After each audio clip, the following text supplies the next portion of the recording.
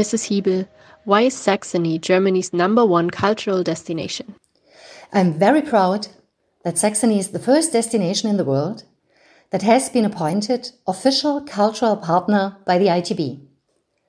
During the next 300 seconds, I'd like to showcase why Saxony is the #1 cultural destination in Germany and give you an overview of the rich culture and wow factors of our state.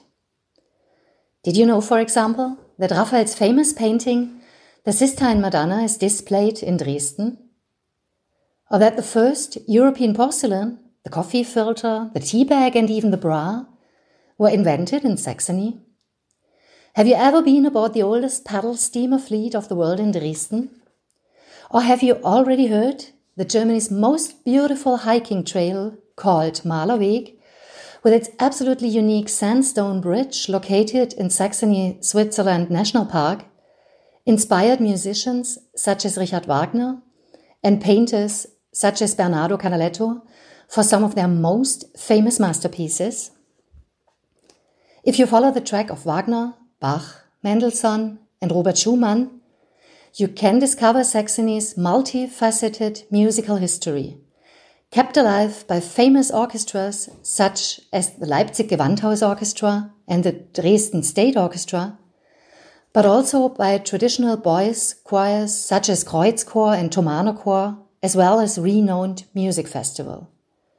You should definitely take a closer look at Saxony and put it onto your wish list of destinations to visit. But now, follow me to the source of everything that is beautiful and unique, to what began more than 1,000 years ago and can be traced wherever you go. The cradle of Saxony is Meissen, where King Henry I founded the Castle of Meissen in 929. It is also home of the famous Meissen porcelain, which has been manufactured there since 1710, thanks to the legendary Elector August the Strong, whose eager desire to find a recipe to make gold resulted into production of porcelain, the so-called white gold. But this is not the only invention he is responsible for. Following his legacy, you can discover art treasures of immeasurable values.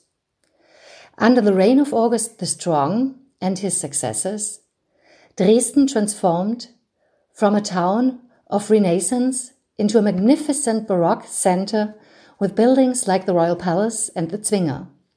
Since then, Dresden art collections have ranked among the richest and most important art collections in Europe. Buildings like Pillnitz and Moritzburg Castle originated from that time as well. But where did this wealth come from? From the treasure vaults below ground. During the Renaissance and Baroque period, Saxony ranked among the richest and economically most important German regions, especially due to silver mining in the Ore Mountains that started around 1168. Towns like Freiberg or Annaberg-Buchholz, with their magnificent churches and bourgeois houses, still tell of their former wealth. Today, silver ore is no longer mined. But over 800 years of mining did have had, of course, a lasting influence on the region, its people and culture. The result is a mining cultural landscape of international importance, for which reason this area in the Ore Mountains received the UNESCO World Heritage title.